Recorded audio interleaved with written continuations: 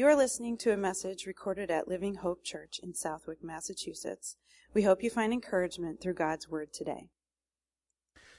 As I mentioned a couple weeks ago, I started a series, a two-part series about two baptisms every Christian needs. You heard me talk about water baptism, and some of you have decided to become water baptized, although a few of you are still on the fence. Can I encourage you to push you into the deep end, so to speak, and say, go ahead and take the step and be water baptized. It's a wonderful moment, and it's a wonderful declaration of your faith. If you would like to be, there is a sign-up sheet in the foyer, and yes, I will call you and ask you about that. And that's going to happen this month. And I will say this for you too, for those of you who would like to become members, that is a requirement to become a member. So if you really want to be a member, that would be the next step in your journey of faith with us. So the first, baptism in water, and the second is baptism in the Holy Spirit. And in my previous message, I mentioned how we are Protestant, okay? Now, if you don't know what Protestant is essentially any denomination that is not Catholic would be considered Protestant. But I want to go a little even further than that. We are not just Protestant, but we are Pentecostal. Now, if you don't know what it means to be Pentecostal, we focus on the idea of the day of Pentecost. Now, if you read Acts chapter 2, which we'll take a look at in the scriptures today, there is a day where the church is born, where God pours out his Spirit, and the church age begins in the world that we're living in. And it starts with a demonstration and the power of God's Spirit at work. So being Pentecostal means that we want what we saw in the book of Acts. That we read the book of Acts as not being something that's purely historical, but something that is for today as well. There are some denominations that say, you know what? Those things were done by the saints and the apostles, and they weren't meant for us to be done today. We disagree with that. We believe that God's gifts, God's Spirit, and that God is unchanging. And he didn't just do it to start a church so they could start a boring kind of church. He did it to start a living and active church that would continue to the work of his kingdom and spread the gospel around the world. So we are Pentecostal because we consider ourselves a New Testament church with a focus on the Lord and on the Holy Spirit.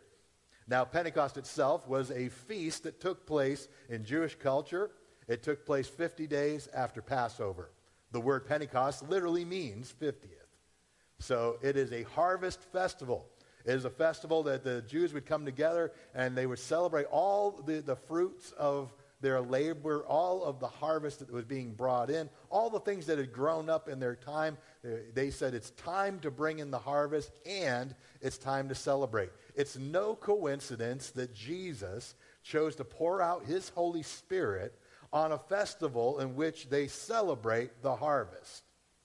Didn't Jesus say, ask the Lord of the harvest to send forth laborers into his harvest field, for the works are many, but the harvest is many, but the laborers are few. And we understand that what Jesus is talking about is that people are ready to receive Christ. But they won't be able to do that unless someone goes and tells them. So why the second baptism? Why the baptism in the Holy Spirit? I'm going to give you 3 reasons. You can write them down. 3 reasons why, and some verses behind it. And the first one is this: why do you need the baptism in the Holy Spirit? Because Jesus indicated it was important. Jesus indicated it was important. How many know it's really important to listen to what Jesus has to say and to not take parts of what he has to say, but to listen to everything he has to say, because ultimately he has in mind for us what is good and what is pleasing before the Lord. So if Jesus said that we need this, then that's something that we should probably focus on and probably devote ourselves to as well. I want you to take a look at Acts chapter 1, verses 4 through 8. If you'll turn with me there. If you don't have your Bible, we have it on the screen behind you. I will say this, though. I encourage you to bring your Bible to different places. I'll encourage you. I'll even go even further and say, you know what? It's great that you have a Bible app, but that's not what you're supposed to use all the time. I would even dare say that don't use your app or your tablet when you're doing your personal devotions and when you're spending time with the Lord. You know why? Because the Candy Crush notifications will come up. Your latest Facebook notification will come up. Your latest political view on Twitter will come up. Unless you disable your notifications while you're trying to seek the Lord and hear from His Word, guess who you're also hearing from? Everything else in this world that says, you know what, time to distract you. You know what else the devil likes to do? He likes to have people and prompt frantic texts from people to interrupt your quiet time. Have you ever noticed that whenever you try and sit down and try and get some time alone with the Lord and try and hear His voice, that's the time that someone decides to have a crisis? Do you think that's at all coincidental? No. It's done that way because He does not want you praying. He doesn't want you seeking the Lord. He doesn't want you spending time in His Word. So that's my little plug for just using an old-fashioned Bible when you're doing your devotionals, not because I'm an old-fashioned guy, but because I recognize distractions can keep you from spending time with the Lord. It can really rob you of your peace. Are you there with me? Acts chapter 1, verses 4 onward. Listen to what Jesus says. And being assembled together with them, He commanded them not to depart from Jerusalem, but to wait for the promise of the Father, which He said, "You have heard from me, for John baptized with water, but you will be baptized with the Holy Spirit not many days from now." Therefore, when they had come together, they asked Him, "Lord, will you at this time restore the kingdom of Israel?" And He said to them, "It's not for you to know the times and seasons which the Father has put forth in His own authority, but you shall receive" what? Power. When what? The Holy Spirit has come upon you. And you shall be really great worshipers? No, you'll be my witnesses to me in Jerusalem and Judea and Samaria and the ends of the earth. I want you to understand that it's really important here. Jesus didn't give us the baptism of the Holy Spirit so we could be really extravagant worshipers, although that's a wonderful byproduct of that.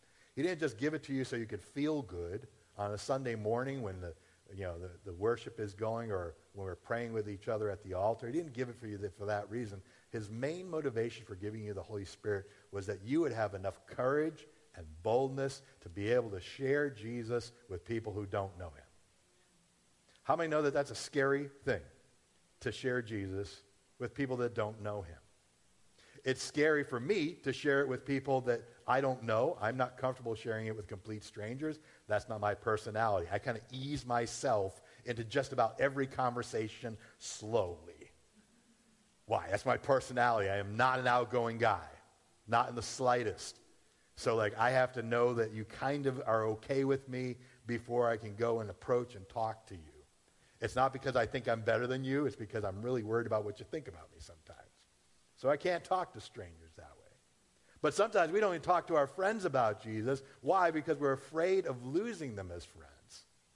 And how selfish of that is us, that we would say, I care more about the friendship that I have with this person than I care about their eternal soul. So we need God's Spirit to give us the sensitivity about when to bring it and what to share so that we can be His witnesses. How many know it takes courage to be a witness for Jesus? And so God gives us the courage through His Holy Spirit. Jesus appeared to, we read in 1 Corinthians 15, the Apostle Paul tells us that Jesus appeared to 500 of His followers after the resurrection. 500 people were eyewitnesses to the resurrection. And He told all of His disciples, He said, listen, don't leave Jerusalem until you receive the baptism of the Holy Spirit. I know you want to go and do different things, but wait for this promise from the Father. Can I just tell you today that the Holy Spirit is the promise of the Father? How many know that we have a good, good Father, and He's not going to give you something awful. He's not going to give you something scary. He's not going to give you something frightening, but He's going to give you something that's going to be empowering and life-changing and something that you need. That's the way God works in our lives. That's the way He works by His Spirit. So He tells 500 of His followers, tarry in Jerusalem and wait for Him. And and it really encourages me, by the way, when the Scriptures kind of tell you something that you don't really notice right off the bat there. Remember, how many did Jesus appear to when He rose from the dead? How many? 500. Do you know how many were in the upper room on the day of Pentecost? 120.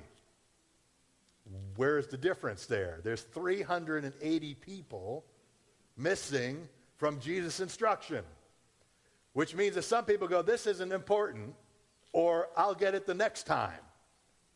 I don't know about you. I wanted to overhear the conversation with that 380, and so they said, did you go to the prayer meeting? No, I didn't go to the prayer meeting. Well, what happened? Well, let me tell you what happened. And talk about missing out on a service. You missed out on a service. Can I encourage you and put a plug in for the Pentecost services we're going to have at the end of May? Don't miss out. Don't say, well, I'll get it next time. You may not experience that ever in your lifetime. 120 obey the Lord, and amazing things happen because of that. He said, before I'm taken up into the Father, before I go, I want you to know you need to wait in Jerusalem for the promise of the Holy Spirit, the baptism of the Holy Spirit. And here's what I want to challenge you with this thought. Did they know what it was going to look like? No. Did they have any idea how it would come? No. All they knew is that Jesus told them to wait in the upper room for it, and they obeyed him. He indicated they would need it, and they should not go anywhere or do anything without it. Personally, I'm of the persuasion that if Jesus says I need something, then I tend to believe him. I don't debate with him. I don't take issue with him. Instead, I take him at his word. Jesus didn't say to them, when you have it all figured out, when you're fully comfortable with how I'm going to come, when you think that you've got a pretty good grasp on your theology and your faith, then go and wait to hear from me. Wait to receive the promise of the Father. He didn't even say how or when it was going to happen. They were in that upper room for 10 days before they saw the Holy Spirit move. He just told them where to be and what to do, and then that they needed to wait. And they had to trust him that he was going to do what he wanted to do in a way that they needed to receive it. Even though they didn't know quite what they were looking for, all they knew is that Jesus told them they should be there. And we need to trust him today as well. When it did come, it was unlike anything they could have imagined or thought about. Look at Acts 2, verses 1 through 4. It says this, on the day of Pentecost had fully come, they were all in one accord in one place, and suddenly there came a sound from heaven as a rushing mighty wind, and it filled the whole house where they were sitting. And then there appeared to be on them divided tongues as of fire that sat upon each of them, and they were all filled with the Holy Spirit and began to speak in other tongues as the Spirit gave them utterance. While they were praying, while they were waiting, the sound of a mighty rushing wind filled the room. Fire appeared above their heads, and they began speaking in a language that they did not know and they had not learned, and instantly they began speaking in a tongue that was not native to them. You know what else they experienced? Joy. Can I just challenge you with that idea today? They experienced joy. How do we know that? Because when people that were in the crowd, in the city, that heard what was going on, they heard all the people that were exclaiming and proclaiming the goodness of God in different languages. When the crowd heard it, they go, man, that's some party that's going on up there. Man, those folks must be drunk, and they must be completely wasted to be making that much noise up there. What do we hear? We hear joy. We hear exuberance. We hear excitement about what God is doing. And Peter actually had to stop them and say, listen, these folks aren't drunk. It's 9 in the morning. And I know for some people that doesn't matter. They can be drunk at 9 in the morning. There's people that can be drunk at 7 in the morning. I get it. But that many people, 120 people having a party at 9 a.m. in that morning, and then they carefully listened to what was being said, and as they were listening to the language just coming out of that upper room, they were hearing them declaring the glories and the wonders of God. Can I challenge you today that one of the reasons why you need the baptism of the Holy Spirit is because you need God's joy in your life. God did not raise you up in church to sit around and be miserable. God did not save you to an existence by which and through which you just go through life just looking at life as though it's drudgery, as looking at through life as though it's miserable, and looking at your salvation as this awful thing, and thank God I'm saved, as though God is dangling you by a thread over the fires of hell, and you should count yourself fortunate even to be sitting in this room. That's not the kind of salvation God saved you to. God saved you to an exuberant, joyful, wonderful thing when he brought you into the faith. And we need more of that today. I personally, and this is me, not the Lord, I'm so tired of miserable Christians. I'm so tired of negativity. I'm so tired of pessimism. I'm so tired of just things that people say that are just, all they have to talk about is what's negative, what's wrong. They complain about everything. They complain about things that are happening in the world or things that are happening in the church. Listen, God's given us a power by his Spirit to overcome the world we live in. And we need to walk in that. I'll stop there. Most Christians today get anxiety over the Holy Spirit and speaking in tongues or the manifestation of the Spirit. It says the crowd that heard the disciples speaking said that they understood what they were saying and heard them declaring the wonders and the works of God. Some denominations say that God only did this to start the church and not for today. But we see it happening more than once in the book of Acts. This wasn't just a one-off for him. It wasn't like, I'm just going to do this once and watch me show off a little bit, and then I'm never going to do this again. But no, we see in Acts 4 when the church was challenged and they were hearing threats about, if you preach again in this name, we'll have you beaten and thrown into prison. And they really struggle with that. Do we continue to have an outgoing faith? Are we going to be active in our declaring of the gospel? Or are we going to sit by the wayside and just not make waves? And they prayed and said when they prayed in Acts 4, it says the place that they were meeting in was shaken. And they were all filled with the Holy Spirit and went out and spoke the word boldly. We need boldness today in the world that we live in. I got news for you today if you haven't already picked up on it. This world doesn't like Christians very much. Maybe you've experienced that firsthand. They don't like Christians, and some Christians don't like Pentecostal Christians even more. All right? Because you're just too excited about things. You need to calm down. Stop raising your hands. We're only going to sing hymns. We're only going to be here for 45 minutes, and then you leave. You say, that actually sounds pretty good. I wish we could get out of here in 45 minutes. That'd be great. I got things to do. I got yard work to do. It's raining today. You're not doing anything. I got you. No, hear me in love here today. Listen, God saved us and brought us to a place. He didn't start the church to be able to create a boring church. He didn't start the church so that we could be a powerless church. He didn't start it so that, like, hey, I just wanted to show my miraculous power at work within the church that I created, but, like, I'm never going to do that again because that was only through 12 men, which is, by the way, inaccurate. If you read through the entire book of Acts, there was not just 12 people that were empowered to do great things. We see God doing great things through men like Agabus, who was considered a prophet. We see Barnabas doing great things. We see Philip, who was a deacon. Praise God for spirit-filled deacons who are healing the sick and preaching to people and appearing in whirlwinds and disappearing as they minister the gospel. How awesome is that? So there's more than just a few people doing this work here. This was, and it was always meant to be, a gift that God gave to every person who's a believer in Jesus Christ so that they can make a difference in their world. And I believe that's true today.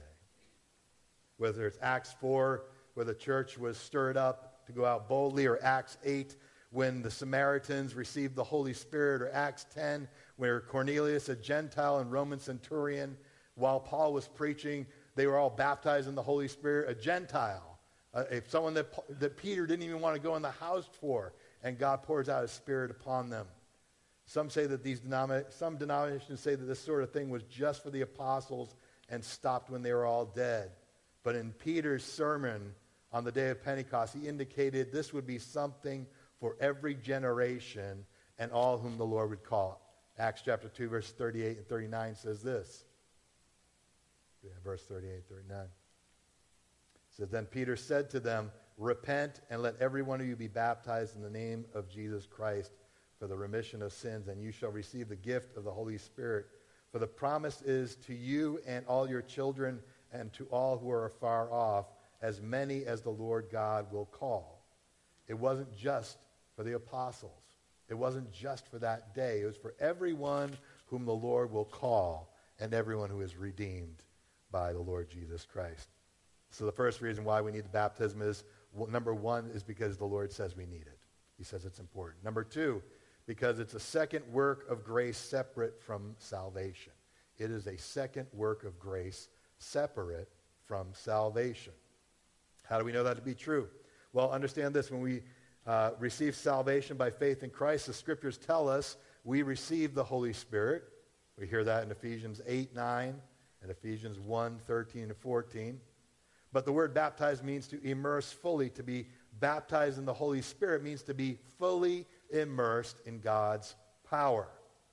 Just as when you receive salvation, you don't fully understand the depths of it. Listen, think about it this way. When you receive salvation, when you first receive it, you know it's the forgiveness of sins and eternal life. When you're first coming to faith. That's all you know. But how many know it's more than that? It's forgiveness. It's God answering prayer, hearing you when you pray to him. It's God working out your character and bringing about the fruits of the Spirit at work within you. It's about changing who you are. It's not just that you're forgiven and you're going to heaven. That's a wonderful thing. That's the main thing. But salvation is just so much more than that. And God is revealing more and more about himself each time you pray and each time you read his word. You learn a new aspect of who he is. You have a new appreciation for who Jesus is as you grow in your salvation. But how many know there's more to it? There's more than that, than just that one piece of it. So when we receive the Holy Spirit of salvation, we don't fully realize everything we've received. He has so much more for you in his Holy Spirit. He wants to give you the gifts of the Spirit, leading you by his Spirit. You know, a Christian can go in their entire life without seeing these added benefits that God freely gives to those who follow him. That's why we call ourselves a full gospel church. We believe in salvation, but we also believe in God's power to use us, just as he used the believers in the book of Acts. Let me give you some examples of how the Spirit baptism in the Spirit is work distinctly and differently from salvation. Listen, the disciples already believed in Jesus and were saved, yet Jesus told them to wait for the baptism of the Spirit in Jerusalem. And it was something distinctly different from salvation. Look at Acts chapter 8, verses 14 through 20. We see that Philip is sent to Samaria. Many people believe in the Lord Jesus Christ and are saved. But we see that the apostles saw there needs to be something more than just this. Look what it says in verse 14. It says, "Now when the apostles who were in Jerusalem heard that Samaria had received the word of God, they sent Peter and John to them, who when they had come down prayed to them that they might receive the Holy Spirit. For the Holy Spirit had not yet fallen on any of them. They had only been baptized in the name of the Lord Jesus." Hold on right there. So what does that tell you? Some people will take this passage and they'll say, see, they needed Peter and John to come and preach the gospel to them because they only had John's baptism.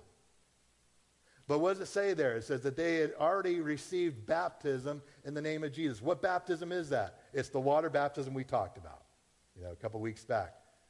When are you water baptized? Only after you made a profession of faith. They would never baptize someone in water who had never made a profession of faith first. So we're seeing that salvation's already taken place in their life. They've already been baptized in water. So why are Peter and John coming? They see more that needs to be done here. Verse 17 says, "Then they laid their hands on them, and they received the Holy Spirit. And when Simon, a sorcerer, saw them that through the laying on of hands, the apostles' hands, that the Holy Spirit was given, he offered them money, saying, 'Give me this power also, that anyone that I lay my hands on might receive the Holy Spirit.' But Peter said to him, 'Your money perish with you, because you thought the gift of God could be purchased with money.'" What do we see there? We see the Samaritans believe the message of Philip. They are baptized in water after profession of faith in the Lord Jesus Christ. Peter and John come down. They lay their hands on people and they say, receive the Holy Spirit. And Simon the sorcerer, who had just recently been converted to Christianity, sees something that he notices. And he says, something happened in these Samaritan believers. And because he was a sorcerer, he knew different tricks, he knew divination, different things. He thought that now that he is a Christian, he too can acquire this skill of being able to pay them to learn how to baptize people in the Holy Spirit. What does that mean? It means that Simon the sorcerer saw something happen to these believers, and he says, I need to get that. How do I get that skill? How do I get that power? And Peter says, you can't buy this power. Your money perishes with you. So we see something has happened, something visibly happened, more than just salvation, more than just something that might be purely ceremonial, but a change takes place in these individuals. Something about the baptism of the Holy Spirit was something that could be witnessed visually and vocally by those that were watching. Another example in Acts 19, verses 1 through 7, Paul, the apostle, came to Ephesus and preached Jesus to those who were there. The Ephesians then believed on Jesus and were baptized in water in the name of Jesus. Then, separate from that, Paul lays his hands on them, and they received the baptism of the Holy Spirit as evidenced by speaking in tongues and in prophesying. Acts 19, 1 through 7. Are you still with me? Are you still with your very caffeinated pastor right now? I don't know if it's caffeine or the Holy Spirit. Sometimes people can get the two mixed up. Some enjoy it, some don't. If you don't enjoy it, that's fine. I get it. But here it is, Acts chapter 19, verses 1 through 7. It says, as it happened when Apollos was at Corinth, that the apostle Paul, having passed through the upper regions, came to Ephesus. And finding some disciples, he said to them, did you receive the Holy Spirit when you believed? And so they said to him, we have not even so much heard whether there is a Holy Spirit. And he said to them, into what then were you baptized? And they said, into John's baptism. So what are we looking at here? These are disciples of John the Baptist. These are people that were baptized into forgiveness, okay? The forgiveness of sins. They were not baptized into the name of Jesus. Verse 4, then Paul said, John indeed baptized a baptism of repentance, saying to the people that they should believe on him who would come after him, that is, on Jesus Christ. When they heard this, they were baptized in the name of the Lord Jesus. Okay, and some people stop there. But verse 6 says, and when Paul had laid hands on them, the Holy Spirit came on them, and they spoke with tongues and prophesied. That's something different, isn't it? That's not saying to them, it's like, listen, well, Paul's talking about preaching the gospel, they believe, and then, he's sharing the gospel with them, and they're believing, and they're baptized in water. We see that he already did that, and now he's laying hands on them, and by the laying on of the apostles' hands, do you see like a trend here? Do you see a consistent method that's happening here? By the laying on of the apostles' hands, it says that they spoke in another language and they prophesied. They declared the good works of God. So we see it's another distinct and separate work. So it appears that this baptism of the Spirit is a work separate from salvation, given to empower the believer for service to God. Now, why do you need the baptism of the Holy Spirit? The third and final reason, as I mentioned before, why do we need the baptism of the Holy Spirit? Because Jesus said, number one, it's important. Number two, it's a second and distinct work separate from salvation. If you're saved and been baptized in water, great, but that's not the whole story. And hear me when I say this today, okay? You can be a very good Christian without this. It's not saying that you can't be, okay? You can love and serve God. There are many people who are not Pentecostal, and they are wonderful believers. They follow the Lord. They're faithful in church. Their families are good. They love the Word of God. They know the Word of God. And so you can be a perfectly good Christian without this. But there's a side to and a depth to God's Spirit that you're missing out on, that when you experience it, it's unlike anything that you've ever experienced. It's one thing to walk with the Lord. It's another thing to have a burning desire for other people to know Jesus. And that's what the Holy Spirit will do. because he'll work in you in such a way. Remember why Jesus gave it. Acts 1:8, so that you will be my witnesses everywhere that you go, in your Jerusalem, in your Judea, in your Samaria, in the othermost parts of the world. That's why he gave it to you. Not so that you could be, feel good and feel tinglies just because you come to church. Those things happen. Those are wonderful things. But he gave you that power not just for you to hold on to yourself, but you can demonstrate that God's grace, his love, his power at work to everyone else. The third reason, the final reason why you need the baptism of the Holy Spirit, because it brings a new level of God's power into your life. It brings a new level of God's power into your life. The disciples before the day of Pentecost, I want you to remember what they were like. Do you remember what the 12 disciples were like? Do you remember what they were like when Jesus was crucified? Were they out there preaching the injustices of Jesus going to the cross? Even after the resurrection. Remember, Jesus appeared to his disciples over the course of 40 days. It's not as though he didn't do anything during that time. He was meeting with people. He was teaching them. There are things that we don't know about, but he appeared to them for 40 days before telling them to wait in Jerusalem for that 50th week, that 50th day in which God would pour out his Spirit. So he appeared to them. We don't see them going out. We don't see them evangelizing. We don't see them reaching out. In fact, many of them were afraid of being imprisoned, beaten, and put to death for being a Christian. Now you fast forward to the day of Pentecost. They're waiting in the upper room. Day of Pentecost comes, and God pours out his Spirit upon all of them. They're emboldened. They're filled with joy. They're speaking in other languages, declaring the wonders of God. And, so people start making fun of them. And there starts to be opposition as well. And who gets up? The guy who denied Jesus 3 times, Peter. And he gets up, and he preaches to thousands of people. Not just preaches to thousands of people. He said, you put Jesus on the cross. Repent today. That's kind of bold. That's kind of like if you want to get yourself in trouble in a hurry, that seemed like a really good way to do it. Why did he do that? What was the change that took place in them? The change that took place in them is God gave them boldness by the Holy Spirit. I hope you understand what I'm saying today. So many people focus on the whole idea of tongues as the Holy Spirit. And that's what frightens so many people and keeps them from engaging in seeking the baptism of the Holy Spirit. But that's not the whole point of that. The whole point of that is that God would give you a boldness that is outside of yourself, that is uncharacteristic to yourself. I want you to know something today. I was a shy kid growing up. That's my mom, by the way, okay? She knows. I was a shy kid growing up. And then God got a hold of my life. He baptized me in the Holy Spirit, and he called me to ministry. And I was absolutely terrified of that.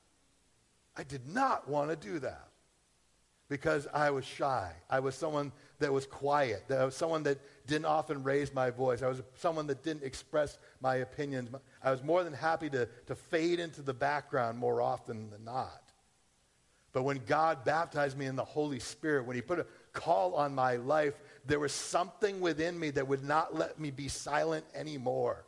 There was something within me that gave me a strong desire to see friends that I knew, schoolmates that I went to school with. My desire was that they would know who God was and that they would experience his life-changing and saving power. Something was different within me that didn't happen before the baptism of the Holy Spirit.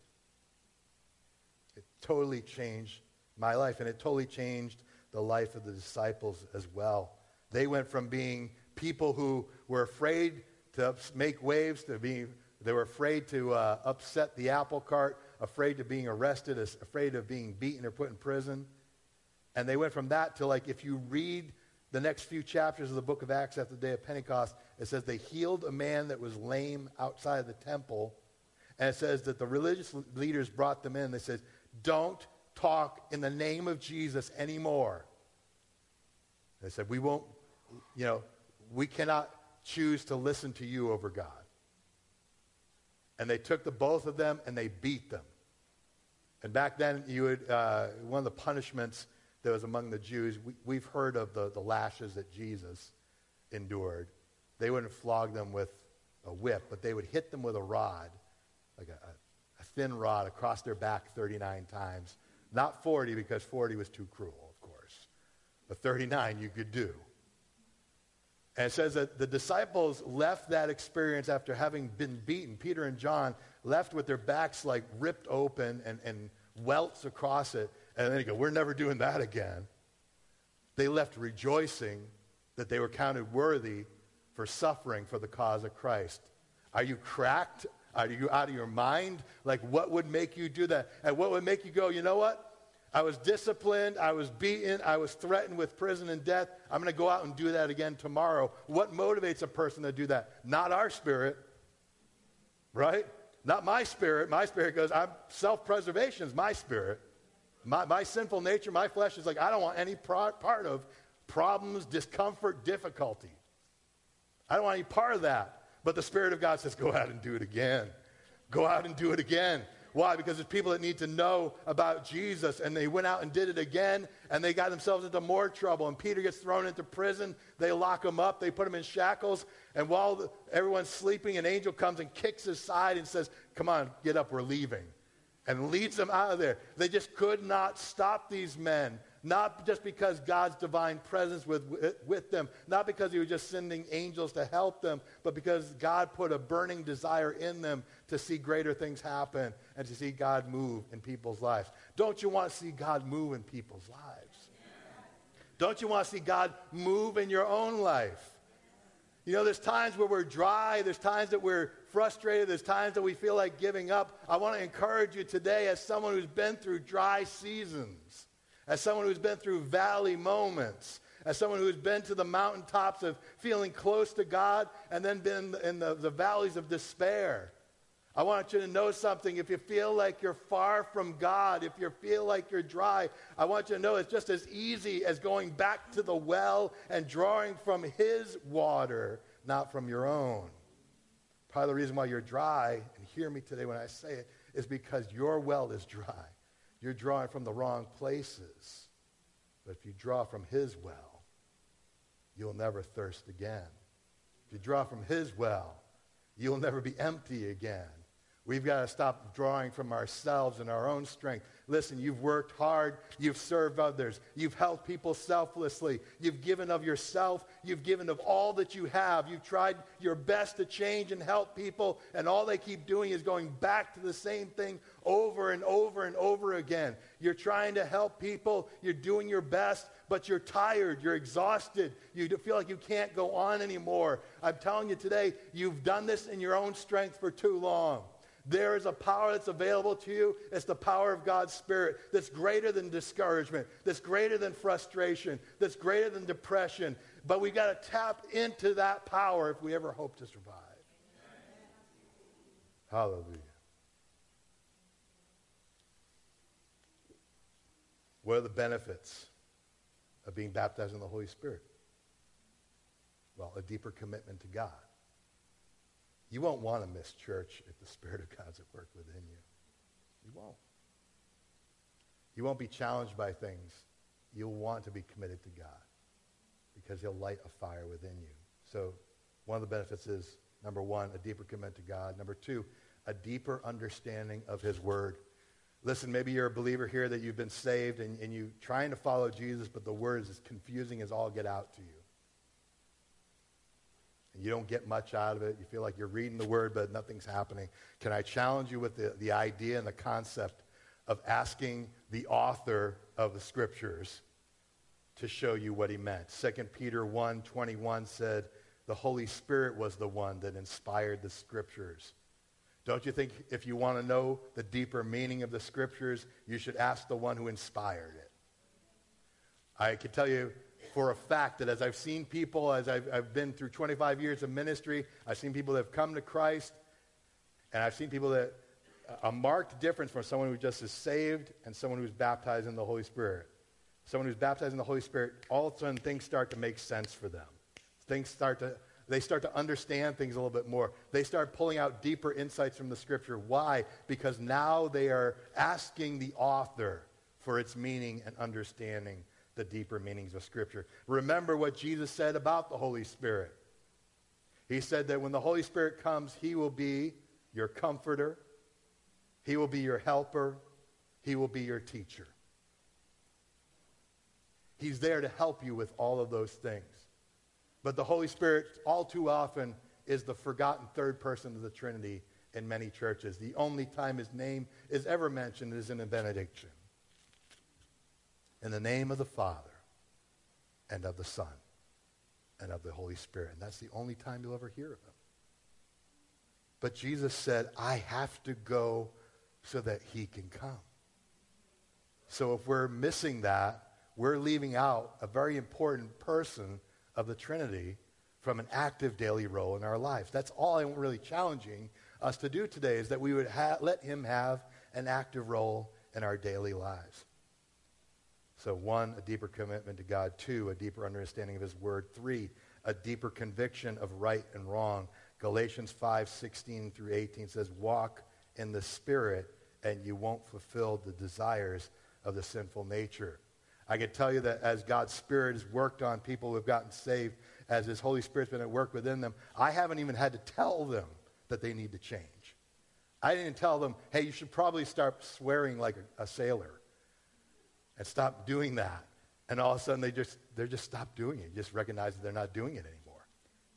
They stop, gambling on Friday nights. They stop drinking to excess. They stopped, doing things that they shouldn't do. They would get themselves out of trouble. And you're like, well, what happened there? I didn't tell you you needed to do that. You know who told them? Someone that's a higher authority, someone that's kind of like one row up, well, several rows up.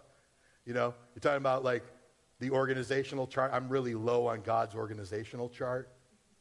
Sometimes you got to take it up a few levels, right? And take it up. My supervisor says, you should stop doing these things. And how many know his opinion and his feelings on it carry a lot more weight than just my opinion on what you should do with your life and your character. Now, don't get me wrong, you should still listen to your pastor when he gives you some counsel. But I've been amazed when God, by his Spirit, gives a person a deep sense of right and wrong. They go, I shouldn't do that anymore because the Spirit of God within me says, don't do that. You don't need that. Number 4, a greater sensitivity to God's leading. Most of us can walk through our life and never think to ourselves, God, what do you want to do today? Who do you want to reach? Who do you want to minister to? Who do you want to know about your love, to know about your grace, to know about your forgiveness? Most of us walk through life without even giving that a second thought. But when you're in tune with God's Spirit, when his Spirit is at work within you, when you've opened yourself up to that possibility, and that's all I'm talking about with the baptism of the Spirit, you're saying, God, I don't just want a part. I don't just want the salvation part. I want to be fully immersed in all that you are and all that you have for me. And so that your whole mindset can be focused and changed just by the leading of the Spirit. That just in one day you just feel like to yourself, I need to call this good friend of mine that I haven't talked to in 5 years. And it's not just a passing thought. Are you hearing me, church? Gosh, I get so aggressive when I'm fired up, man. Do I need to sit down somewhere? I feel like I'm coming on way too strong. Young people, am I okay? Am I doing all right? Am I just too much?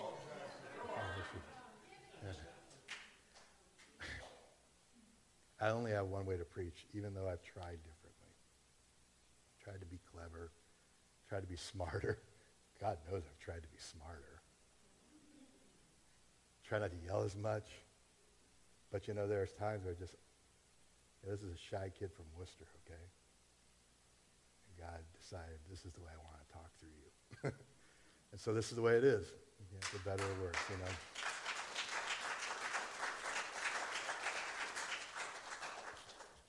Being led by the Spirit means that, God, you have a greater sensitivity to God's leading, so that when God puts on your mind or your heart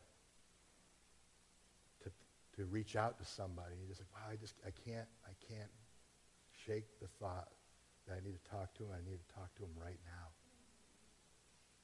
And now that I need to talk to him, I feel like there's a verse that God wants me to encourage them with, or there's a prayer he wants me to pray. Can I tell you, when you're led by the Spirit in that way, don't ignore it. God is giving you an emergency signal for that person. That person absolutely and desperately needs a word from heaven. And guess who's the one that God chose to deliver it? You. Chose you to deliver it. And you're like, well, it's been 5 years. I haven't talked to them in a long time. I don't know what they'll say. I guarantee you they'll be glad to hear from you. And I guarantee you that what you have to say will resonate with them. There's been numerous times I've talked to people that I went to Bible college with 20 years ago that I had to reach out and try and find their number because God put on my heart so impressively that I needed to reach out to them. And I reached out to them, and I was exactly what they needed. I was what they needed to hear. Not because it was me, but because God wanted to get their attention, and it just changed them. I'm talking like it changed their mindset, it changed their point of view, it changed even the course of their life from that point forward. Where they were going was a path of destruction, and God turned them around, put them on the right path. Or they had lost all hope and faith for God to do anything through them once more. And in that moment, God uses you or me to say, listen, God was thinking about you. Yes, I was thinking about you, but I realize now that God was thinking about you, and this is why I'm talking to you today. Greater sensitivity to God's leading. Number 5, a greater power in prayer. Romans 8:25 and 26 says, the Spirit helps us in our weakness to pray. When we don't know what to pray, it says the Holy Spirit makes intercession for us with a groaning that cannot be uttered. Have you ever been so down? Gosh, I am talking for such a long time. Have you ever been so down that you don't know what to pray? You ever been so broken that you don't know what to pray? It says the Holy Spirit helps us to find the words, helps us in our weakness so that and makes intercession for us and through us. And when we pray, God hears and he changes everything. There's a depth to our prayer. There's a greater power that when we pray, we know not only what to pray, but God begins to show us what to pray, how to pray, who to pray for, what's behind what they're going through. And as a result, our prayers move mountains. When we're baptized in the Holy Spirit, we receive more tools to pray in a greater power. Number 6, a boldness to witness to others about Jesus. I mentioned this already. But God wants you to have boldness. He doesn't want you to be a fearful Christian. Number 7, access to the gifts of the Holy Spirit to encourage and edify the church. I relate it this way. Most of us have a TV at home that we only know how to turn on, turn off, change the channels, and raise the volume, right? Until one of your kids comes along and shows you how to download the smart app onto that TV and how to log in. And, you didn't realize it, but your remote control, you can speak to it, and it will find exactly what channel and what show that you're looking for. And what's your reaction when someone comes and does that for you? First of all, you're massively embarrassed that an 8-year-old showed you how to use your TV to a greater degree. But even more so than that, you look at it and you go, I didn't realize it can do that. I didn't realize that was all in that. And can I tell you today that the same Spirit that saved you, the same Holy Spirit that dwells within you, it's the same God, it's the same Holy Spirit. You just have not unlocked all that he has for you yet. Do you know that he wants to use you to pray for people and to see them get better? Yes, he does that. Do you know that he wants you to be led by the Spirit, that there'll be times that you'll be praying for somebody and you've been here, haven't you? You've been at this altar and I've prayed for you, right? Or other people have prayed for you, and or the person that's praying for you knows things that only you know. Is it because I've got Google spying on you? Is it because I've bugged your phone? How do I know? No, it's because the Spirit of God showed that to me. And they're like, how do you know that? Who told you that? God told me that. I didn't realize he was telling me. I'm just praying for you and go, I got to focus on this. I got to pray for that. Let me talk about this. And let me encourage you in that. And you know what that is? That's a word of knowledge that only God would have known. but he makes it available to you to be able to pray for that. And that's available to every person in this room, not just because I have 3 little letters and a period in front of my name. Reverend Dan Valeri. It's not just available to me just because I'm the pastor of this church. It's available to everyone seated in this room, and oh, that you would. Oh, that you be used in that way. How exciting that would be. Or that you'd be able to pray for someone, and then as you're praying for, you don't really just simply recognize that you're pulling out things that only God would know and only they know, but you begin to pray things over them for their future that will indeed come to pass. You know what that is? That's the spirit of prophecy. God begins to use you to declare things over them. And oddly enough, they're like, well, you prayed that, and then it happened. It's like, yeah. Why? Because God was telling you he's working on that, and he's going to have that happen. So God wants to unlock all of these things in your life. And hear me today, church. Listen, you can, if you're not comfortable with any of that, that's fine. You can be a really great Christian here. You can. And you could be just fine with, your whatever level of involvement you want with God. But I'd be remiss as your pastor to tell you that that's all there is. That we just kind of go along, keep going to church, and you're encouraged, you're discouraged. You're up and you're down. I'll go to Bible study, maybe I won't go to Bible study. I'll go to church, maybe I won't go to church. Pastor messed up on the song this morning. That figures. I knew I shouldn't have come back this Sunday. I should have been a different Sunday. It's not the kind of church he saved us for. I'd be remiss as your pastor to tell you that that's all there is. It'd be wrong of me to stand behind this pulpit and to tell you that's it. What a pathetic, terrible, awful existence that would be. I know that sounds extreme, but there's so much more. The only reason why Christianity spread across the globe is because people empowered and baptized by the Holy Spirit said, I don't care what happens to me, it's just Jesus. I don't care if my family disowns me, I'm going to live for him. I don't care if society shuns me, I'm going to follow Jesus. And the only way you'll ever see that take place in your world is if you tap into all of God's Spirit for you. So how do I receive it? First of all, your heart needs to be right. You have to ask God for his forgiveness. Say, God, forgive me. Let nothing get in the way of your Spirit at work in my life. If you haven't accepted Jesus as Savior, that's the very first step. You accept him as Savior. The second part is you have a desire to be filled. In other words, you don't just simply go, I hope it doesn't fill me. That sounds like that'd be weird. You've got to come and just be like, I want that Holy Spirit. I know I have it, but I want more of that Holy Spirit at work within me. Use me to a greater degree. Ask for it in faith. God, I know that you promised it. You wouldn't promise it unless I needed it, so I'm going to ask you for it. Then pray to receive it and believe that you will. Amen? Let's take some time to do that this morning. Hallelujah, Jesus. Hallelujah. We praise you, God. We praise you, God. God, I thank you. God, I thank you. Father, awaken us to the reality of your Spirit. Not a denomination, not a facet of a denomination, but Lord, that we would be fully immersed in all that you are. You gave us, Lord, the Holy Spirit to work when you were taken up into heaven. Lord, we should let him work. Let him move. Let him do what you want to do. God, help us to remember that, Lord, the disciples were just obedient. They didn't know what was going to happen. They had no clue what you were going to do. But they said, whatever you have for me, God, that's what I'll do. And God did what was completely unexpected on the day of Pentecost. Help us to not have any hesitations or reservations. Forgive us for being embarrassed of you, God.